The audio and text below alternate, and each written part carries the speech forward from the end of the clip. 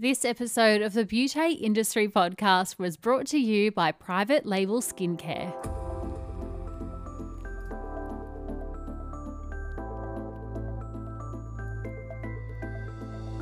Hello and welcome to the Beauty Industry Podcast, your online support community for the professional beauty industry. I am your host, founding director of Beauty Industry, Tamara Reid. Here, we are closing the competitive gap and speaking your language. This is a platform created and dedicated to the professional beauty industry, valuing community over competition. We serve to help connect you with inspiration from industry experts, expand your knowledge through educational pieces, and bring you the latest in product and technology innovation. This is Beauty Industry. Today, my guest is Dr. Davin Lim from Curtis Clinic. I am sure Dr. Davin Lim has graced your social media feed by now with his down-to-earth educational YouTube videos on treatments and skincare, all the way through to his Instagram Skin School or his Doggone Sunday featuring his Jack Russell Terriers. But for those who don't know, Dr. Davin Lim is a specialist certified dermatologist who is trained in cosmetic and laser surgery and aesthetics. Dr. Davin is ranked in the top 1% of cosmetic specialists worldwide as voted by his patients and his peers, and in 2015 and 16 he was also placed in the RealSelf.com's top 100. Dr. Davin Lim's work is a self-proclaimed fusion of art and science. His treatments are individualized and bespoke, designed to rejuvenate and enhance his patient's appearance to create a natural-looking result and a patient's best self. He believes that every journey, whether it be one treatment or a series, should always start by gaining an absolute understanding of what the patient wants to achieve. Davin's sterling reputation is perfectly mixed with a fun and relaxed attitude that makes Dr. Davin truly world-class and a really fun person to interview today, which you'll hear. From Curtis Clinic, here's Dr. Davin Lim and I for Beauty Industry. Dr. Davin Lim, welcome to the Beauty Industry Podcast. Thank you very much. Thank you so much for joining me. We were just chatting briefly offline about lockdown and freedoms for some of us, you particularly up in sunny Queensland and me down in now Melbourne in the lockdown. How has the last couple of years treated you firstly? Oh, yes. I mean, apart from COVID, but don't get me started because Queensland is relatively free from COVID, but we're moving very slow when it comes to vaccination. So we can see the arena, not only in New South Wales and Victoria, but the rest of the world, including Israel and Singapore. And we're moving at a snail's pace. But sooner or later, we're going to open up and then the proverbial will hit the fan. So, yeah, just waiting. Exciting times ahead. Hey, we start all of our podcast episodes, not actually on the topic of lockdown, but on the topic of how you entered your profession. And so I'd love to kind of revisit that with you. How and when did you get started in aesthetics? You would not believe this, but just yesterday marked the 20th year I traveled. So I left, believe it or not, September 11th, 2001 for my training in Ireland, in overseas. As a dermatology registrar. So I was mid-flight when 9/11 hit. So oh my goodness. That's why I do not forget that day. Because I mean, everyone remembers where they are, but this was like a mid-flight. So as I exited the flight was to Dublin, and I had a stopover in Singapore. And then when I stopped over in Singapore, the flight was halted because at that stage, the FDA in the US banned all flights, which meant Ireland banned inbound flights as well. So I was stuck in Singapore for 4 days. So that's when my dermatology career began. Oh my goodness. Wow. That is such a crazy story. I know. And it was just yesterday, I was just going, man, it's been 20 years to the day. It's just like 2 days ago. Yeah. But just 20 years to the day from when I actually packed my bags, went to Ireland. So I did my dermatology training there for nearly 2 years as a registrar. Then I came back to Australia for a year. Then I went back to the UK for a year. Then I finished off in Australia. And then from there, I went to the US. So I learned surgical in the US, and some of my laser accreditation in countries like Malaysia and Singapore.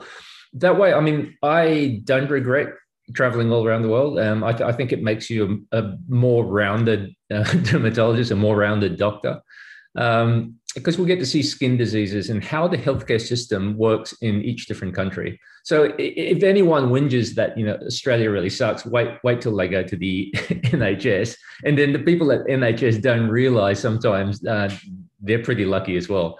So I think I've got a balanced view. I would like to think I've got a balanced view of the healthcare systems throughout the world. So well-traveled is pretty amazing. And look, to be stuck in Singapore is one of my favorite places. So you got pretty lucky there. It could be worse.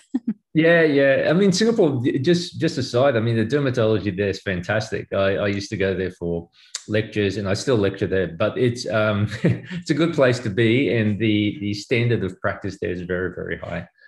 So I'm very fortunate because, in the context of dermatology, after I finished, I had some really, really cool and really good guidance from a lot of mentors like, Greg Goodman, Phil Becker. They've been instrumental in how I train and how I actually approach the field of dermatology.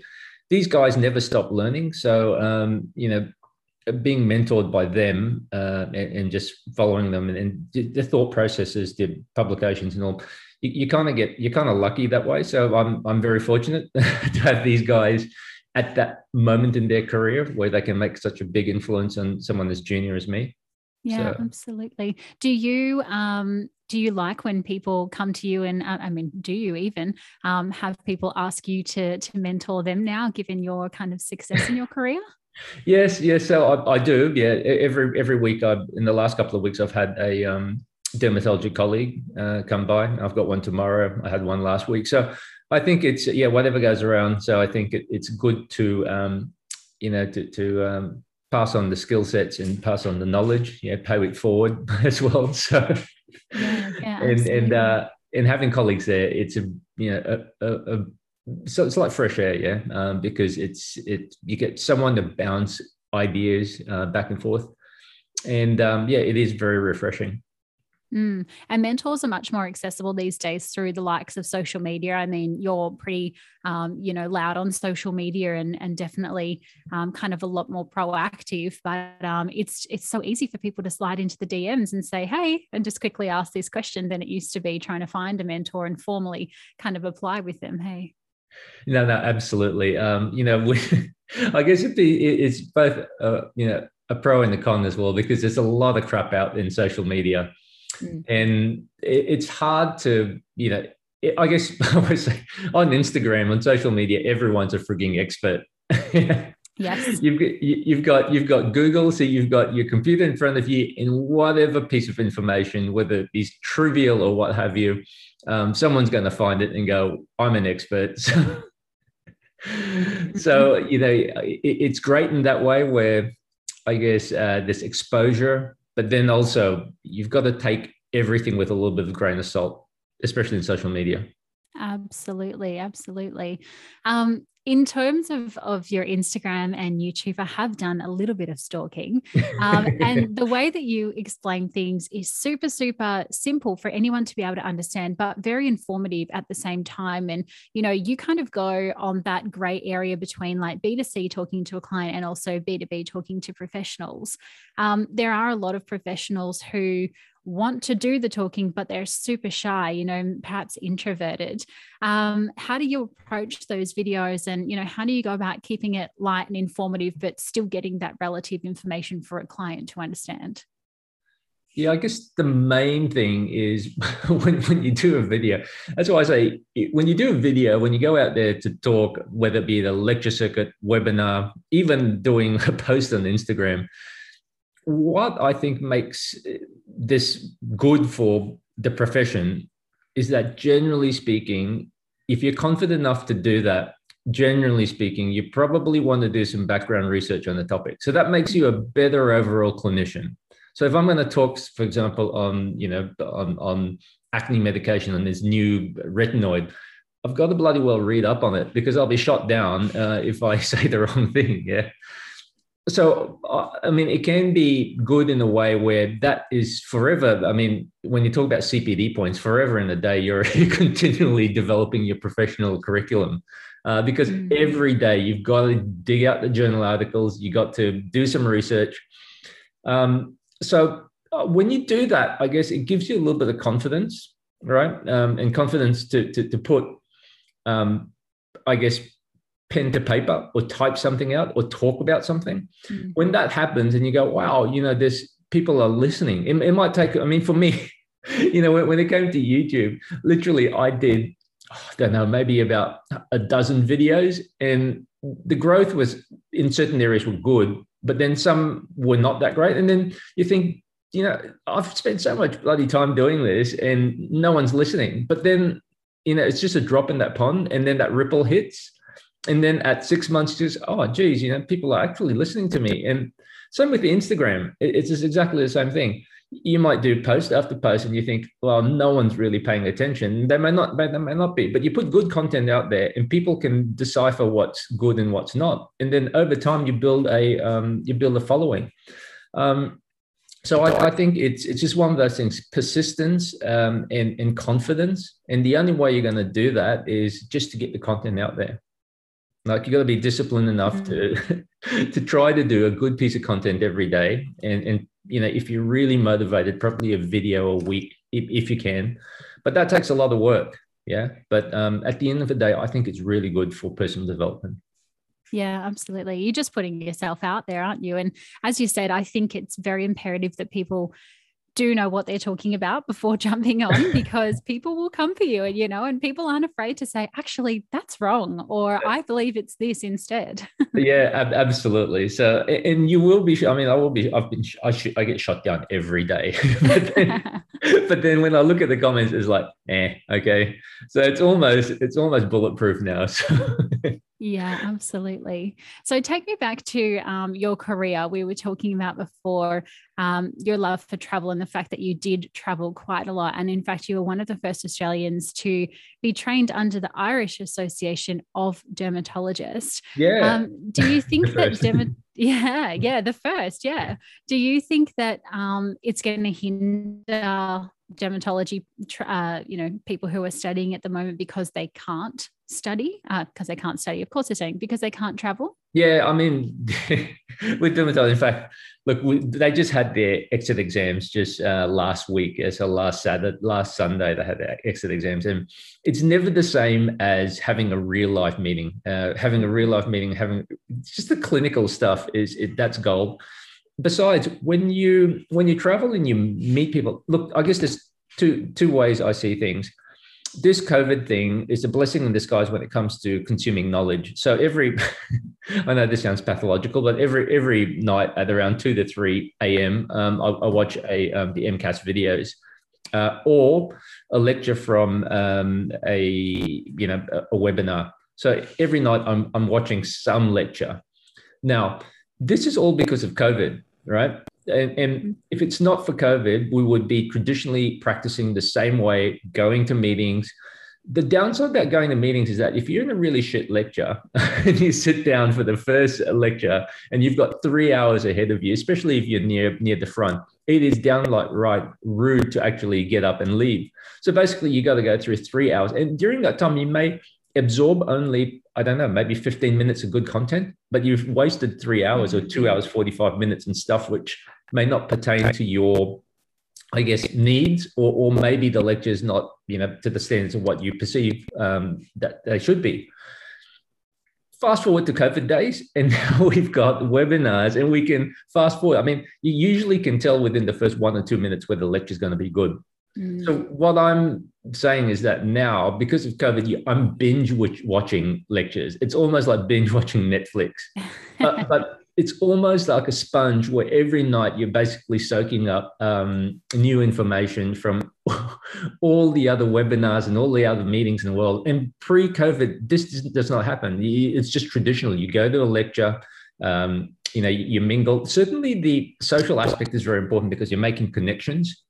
The other thing as well about remembering, and this is kind of important, is if you try to have some kind of emotive background and associate that particular point or that particular lecture, you tend to remember it a lot more.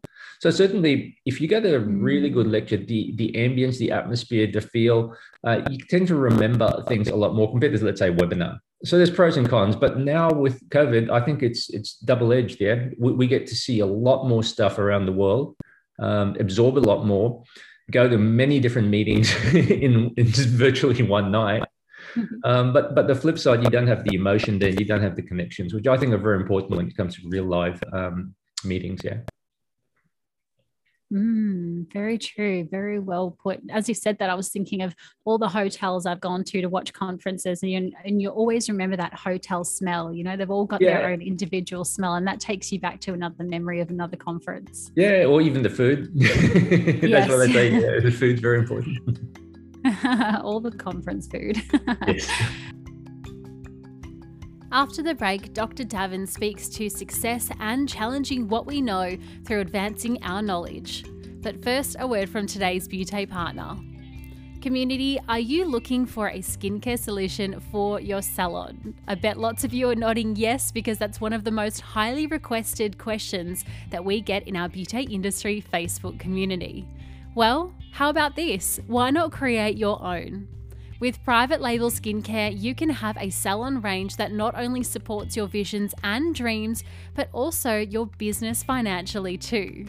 It's easier than you think, and with a range that is natural, vegan, cruelty-free, and contains all of your favorite high-performance actives, it's a great way to show your support through your salon, retail, and professional products.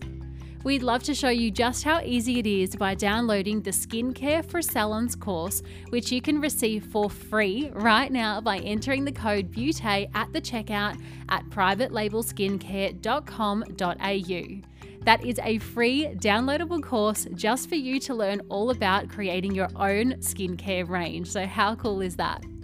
Thank you so much to the team at Private Label Skincare for making this episode of the Beauty Industry Podcast possible. And now, back to Davin. So talk to me about then the lead up in creation to Curtis Clinic. How did that come about? Oh, Cutis. Cutis is basically, as you know, that's Latin for skin. So I was the founding dude for Westside Derm, which was the previous clinic. Look, I think with derm, there's often an overlap between medical and procedural, right? But what I perceive is that the medical side of things, and where we build our core knowledge, our core skill sets, you have this crossover of patients where you just want to delineate, you just want to draw the line and go, okay, this is cosmetic elective, and this is medical. So on one hand, the medical, you've got your psoriatic patients, your eczema, people who carry lots of staph, and that ideally should be seen at another clinic. The only reason, it's purely infection risk control. So it used to freak me out when we used to have atopics there. So people with bad dermatitis who we know are staph carriers, and they're in the same waiting room using the same toilets as your fully ablative or laser resurfacing patients, which essentially, a third degree thermal burn. And it always used to freak me out, because there's cross-contamination. So that's why I've actually had Cutis as Cutis Aesthetics and Cutis Medical. And that way we can separate things a little. Yeah. Okay. Interesting. I've never thought about that before. The ambience is a little bit different. I like the medical side of things. So my forte is not the consulting room. My forte is in the theater. So, whether it be injecting, lasing, peeling, that's my, that's what I really like. Yes. And so you have actually developed several new delivery protocols for cosmetic procedures, like your TCA cross and your hybrid laser resurfacing. How have those changes come about, and what kind of differences are professionals and also clients seeing with, these types of changes and developments in the industry? Yeah, I mean, it's one of those things where if you're caught in the same pattern, like for example, TCA cross, I just published a paper in Derm Surge, one of the journals, and we've been doing this. Well, I've been doing the same thing day in, day out for 5 years. This was from 2005, 2006 to 2011. and you do the same thing, just go, it's in the journal, everyone's doing it this way. Hey, you know what? There must be a better delivery system. And it's serendipity, you come across something and go, wow, this works a lot better. And then you do that, and then you do that and go, hey, this is the bomb. And then next thing you know, you're doing it for bloody 10 years. And then it's taken me literally nearly a decade to go, hey, maybe that delivery system, which I kind of invented like 10 years ago, really sucked. How about we try a different technique? And you just go, wow, that's really good. And then you start using that. So I think it's just one of those things where we understand what's in the journal articles. We understand what's being taught. But sometimes, you've got to take that little time out to question stuff and just go, well, is this the best way we can do it? And then think outside the box.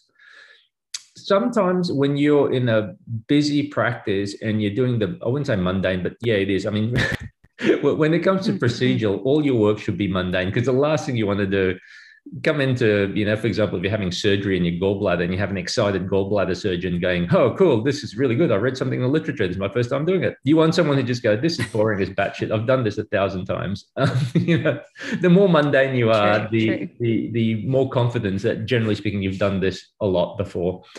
And when you're super busy as well, you fall in that general pattern of just doing things because it's automatic pilot. So sometimes I think, like, for example, the COVID thing, pre-COVID, a good probably at least one third of my patients, between 30 to 40% came from either overseas or interstate.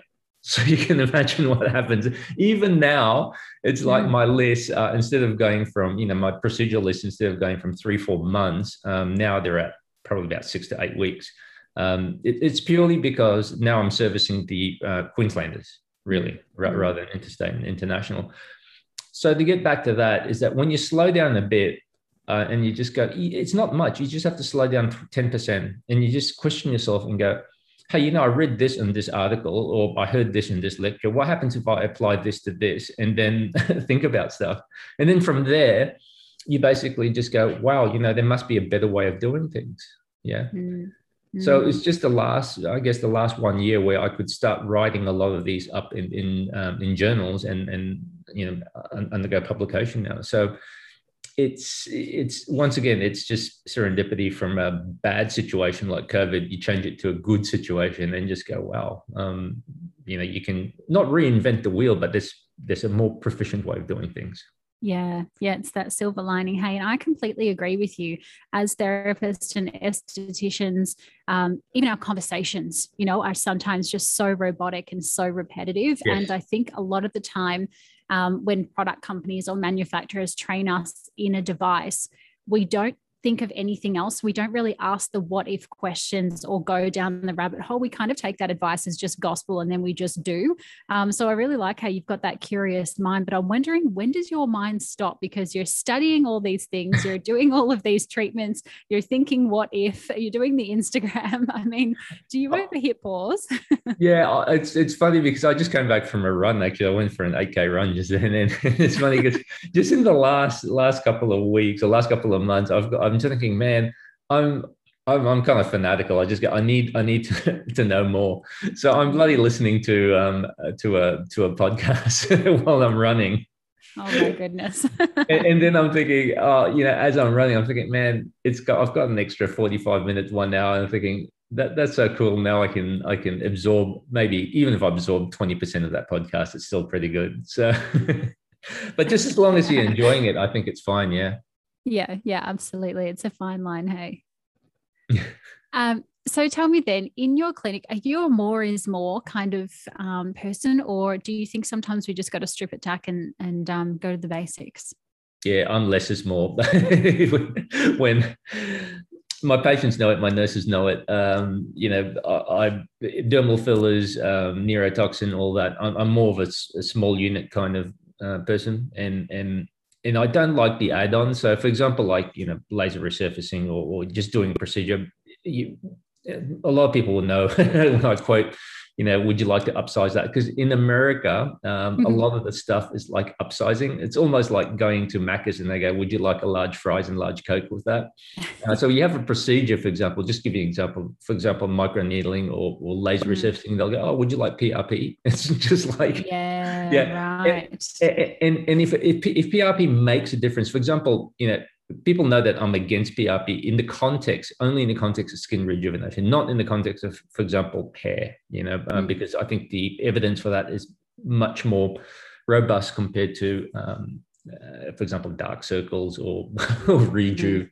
And same with fat transfer. I do fat transfer, but I don't like the nano fat transfer. It's just that sort of stuff where I try not to complicate things. It gets hard because when when I get patients from the US, they're expecting all that. They go, oh, what, you're only going to subsize and just going to laser resurface? They go, yeah.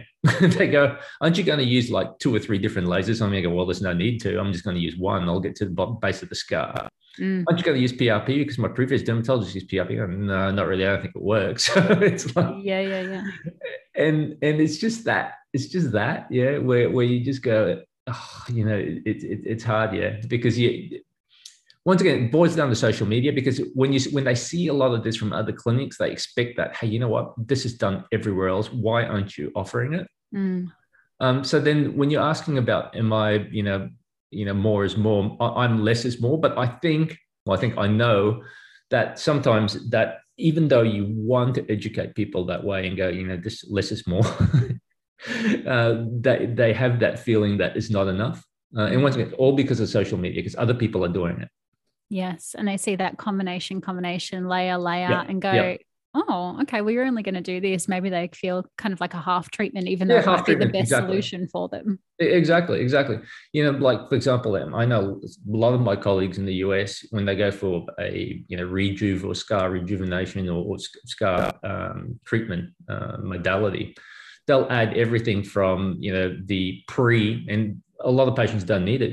They might add things like, for example, your tyrosinase inhibitors or your, basically bleaching agents beforehand, right? Or maybe even add a chemical peel beforehand.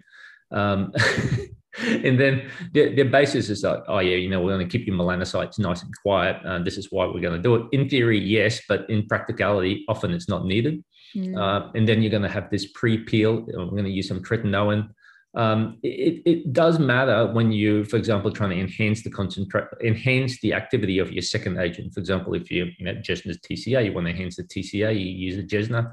If you want them to heal a little bit quicker or have an absorption that's a little bit better when you're using low concentration, for example, TCA, you might want to use retinoids for the week or 2 preceding. Stuff like that makes sense. But it does not make sense when you're asking them or when you're going through a procedure where I'm going to take the entire bloody epidermis off right down to the mid-dermal layer. And then you ask them to use a peeling agent to help with that bloody stratum corneum. I mean, it just does not make sense where you just go, I'm going to compact the stratum corneum. I'm going to see whether we can get some better penetration. It does not matter. And it's true. It doesn't, you're going to take the whole bloody epidermis off anyway. So stuff like that. And then after that, there'll be the all the shit and glitter, the PRP, your oxygen facials, your oxygen infusions. And then after that, your peptides, your copper peptides, all the kind of BS stuff that people read about and go, oh shit, this is really good. And the worst are probably stem cells. It's just right. And I always, before I bag something out, I always want to try it. So that's why sometimes it's good to understand the limitations of something before you just go, this is bullshit. Totally. Would you ever consider starting your own range of skincare, or you think there's enough out there? I'm starting now, I'm ashamed to say. But no. I think it's hard because I think when you're going to be ethical and you market skincare or you've got to do it from a clinical point of view. Yeah. And we know, and I'm sure there's only a handful of things which work, and a lot of the other stuff is either borderline or bullshit. As you know, your ABCs, your alpha hydroxy acids, your salicylic acid, your antioxidants, the CE ferulic acid, and all the other botanicals, and your tyrosinase inhibitors, whether it be hydroquinone, your arbutin, your licorice, all that sort of stuff. We know we can count them all in on, fingers and toes. That's it. Yeah.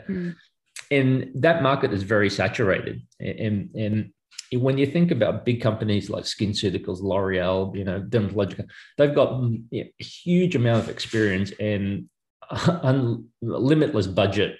If you're going to go for formulations that work and also formulations which feel nice, you're going up against these companies, right?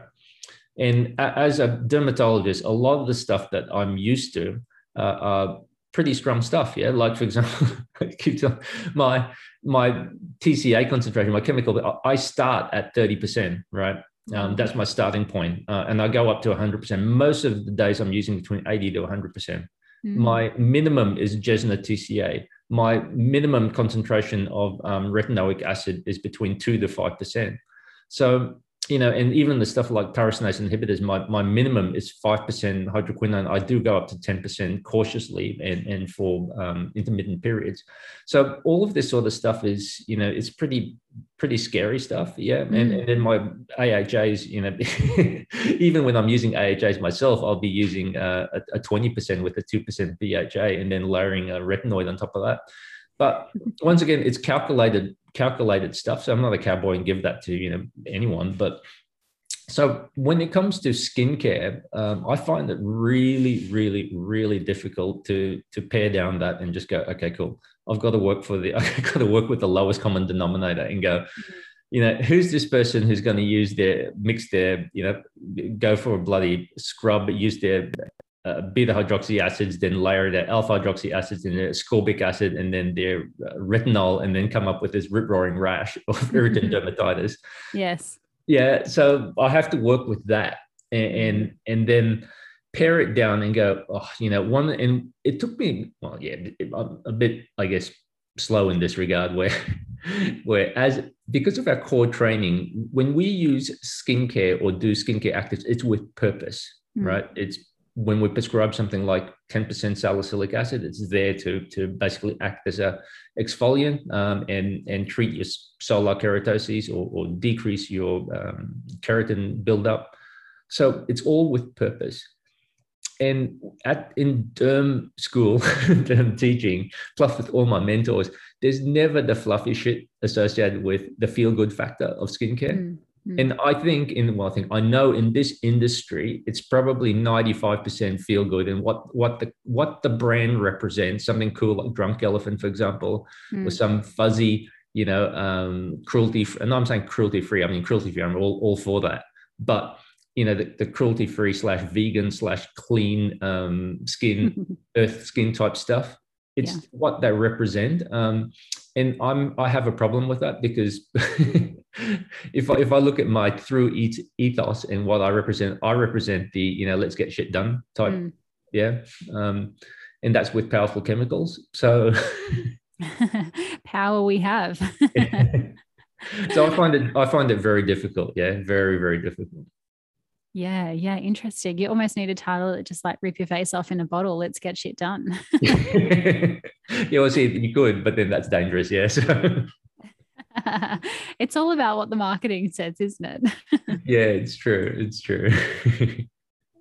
So I'm interested to know, what are some challenging times you've had over your career? Obviously, COVID is one of them. I'm sure, as you said, your wait list has gone from 3 months down to 6 weeks, which, has both pros and cons, but obviously nobody likes to decrease in business. Any other challenging times that you found? Look, I think it's hard to say, because the most challenge I probably have is trying to figure out what you like in your career. I like the clinical side of things. I'll be first to admit I don't like business. I hate business. I hate talking about money. A lot of the times I make really, really, really bad financial decisions, but I understand why. For example, when it comes to lasers and understanding that, sometimes I would go into a laser purchase. So I still, on occasion, buy lasers. Most of the time now I get given stuff, but still I do buy stuff, and I buy stuff that may cost $250,000, knowing that it just does not make financial sense. and my accountants will just go, Davin, why are you, are you like stupid or what? I mean, this is just the return of investment isn't there. I have to do that because I have to, it's a stupid, it just does not add up. It's a silly way of understanding technology by going, it's okay. It's not that great. I've just wasted this much money. But then I can go on a podium or I can go on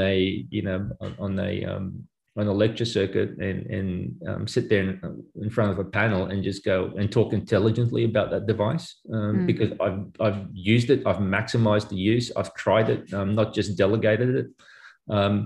And yeah, I think that's the most challenging bit is to actually understand your limitations, and I'll still continue to do so. I think for the rest of my life, knowing sometimes my financial decisions are not in the best interest of my accountant, but I still do so because I think that makes you more a rounded person when it comes to panel discussions. Yeah, absolutely. Well, it gives you that validity because you've tried it, you've used it, you've got that knowledge behind you, and now you can speak from experience rather than just going, oh, I saw the before and afters and I read the white papers and this is my experience. So I try to get hands on the new technology and try to understand it. So and part of that is, I guess, the part of the challenge is finding that time where you just go, well, because as you know, new devices come out literally every couple of months. Yeah. Mm-hmm. So even then you've got to go, well, will this suit my mode of practice, and then elect to either use it or not use it. Yeah, totally. When you're mentoring people or just chatting to people in general about their career and their kind of pathway, is there any one theme of advice that you stick to that you'd love our audience to know? Yeah, I think it's extremely important to stick to or find a career pathway that suits you. Yeah, and I tell that to all the junior doctors who come in and they go, I want to do dermatology, but also I want to do something else like cardiology, or I want to do geriatric medicine. It's like you've got to pick what your strengths are and what you really like. For example, my dad was a psychiatrist. He's retired now. It's polar opposite compared to what I do. His is all abstract. Yes, certainly you do see gestures and you can read people that way from their movements and all, but his is abstract. It's about talking. And for me, everything's visual. There's very little in the way of it is important certainly when it comes to certain conditions, but in the most part everything's visual. You make your assessment visually, so that suits my personality. I like plastics. But the problem being is that my concentration span and my maximum operation time is probably about an hour, which means when it comes to go to breast recons and all that, this doesn't suit my personality. But I'm always hands-on. So, either plastics. And at first it was eyes. I was going, oh, cool. Then I figured out I've got this problem being so intimate with people, literally you're 2 centimeters eyeball to eyeball. And they go, maybe if you have a problem with that, maybe ophthalmology isn't for you. So I made that decision early. All righty then. So focus in on being a specialist in something and try not to be a generalist in everything. Yeah, absolutely. And try to find out your personality. If you like, if you like doing stuff, certainly something procedural would be really cool. And I did toy with orthopedics, and I like, it's much like carpentry. I like the woodwork associated with orthopedics, but generally speaking, it's, for example, if you're a knee surgeon, there's only a certain way amount of techniques you can employ to do a knee, and your technology, apart from newer arthroscopes and better titanium screws, which is very exciting, I guess, for an orthopedic surgeon. Stuff like that. The technology doesn't evolve anywhere near something like, for example, skin. Yeah, whether it be devices or injectables or what have you. So if you've got a short concentration span, or if you like to constantly like your professional life to be evolving, that's probably one of them. My mentor Greg Goodman said to me one time years ago, he said, "Oh, you know what, Dav, you got to reinvent yourself every 10 years," and I think that's true. I can see his career going from something like surgery to lasers to injectables, and same with me. I think it's just that as we evolve professionally, it might take 5 years, might take 10 years. We go, oh, we wouldn't say conquered it, but we go, oh, cool, we understand that. What else is there to learn? So initially, the skincare stuff for me, as a procedural derm, was not that important because as derms, like I said, we use very different chemicals, and the chemicals we use are very strong. But then I think it's very important. That's why I read a lot nowadays in the context of skincare.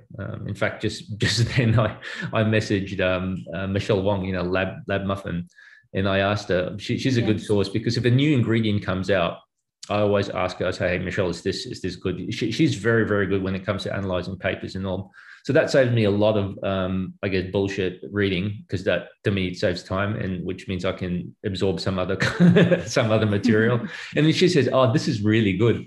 Then I go, "Cool, I'm going to read up all about it and do my homework." So it's good to have buddies like that. And I met her basically through social media, and Caroline Hirons as well. These people are gold, and if there's, especially with Michelle, because she's so smart when it comes to chemicals. And, we bounce ideas off each other. She goes, "Oh, yeah, what do you think of this? Is there any clinical indications for that?" So that we do a lot of podcasts and a lot of webinars together. I think having colleagues in that space is very important because you don't get it. I don't get it right all the time. Sometimes I might think, "Oh, wow, this is really good." But then I miss certain papers, or I may not read as in depth as what she does. So I think from a derm point of view, our strengths are our clinical acumen. Yeah, but then when it comes to our formulations and our real science, we do all the scientific background stuff, but then that's not our daily work. We kind of do that in our primaries, and we study that, but then we kind of forget that. But we know what happens when chemicals hit skin. So that's our forte.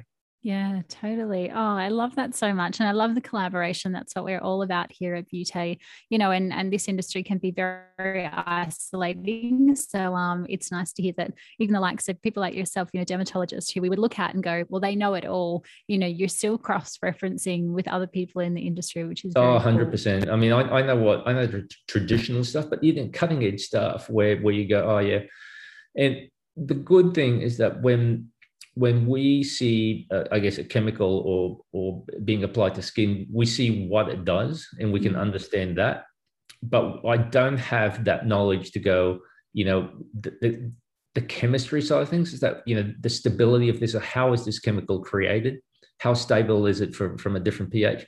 That I think is probably the cosmetic formulators, the cosmetic scientists. They have a much deeper knowledge compared to what I have in that context. And I don't pretend to even have anywhere near that knowledge.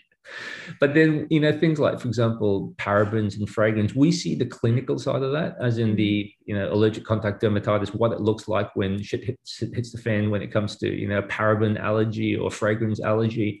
And then we go back to the books and go, cool, where are these chemicals found? And then give the patient information based on that.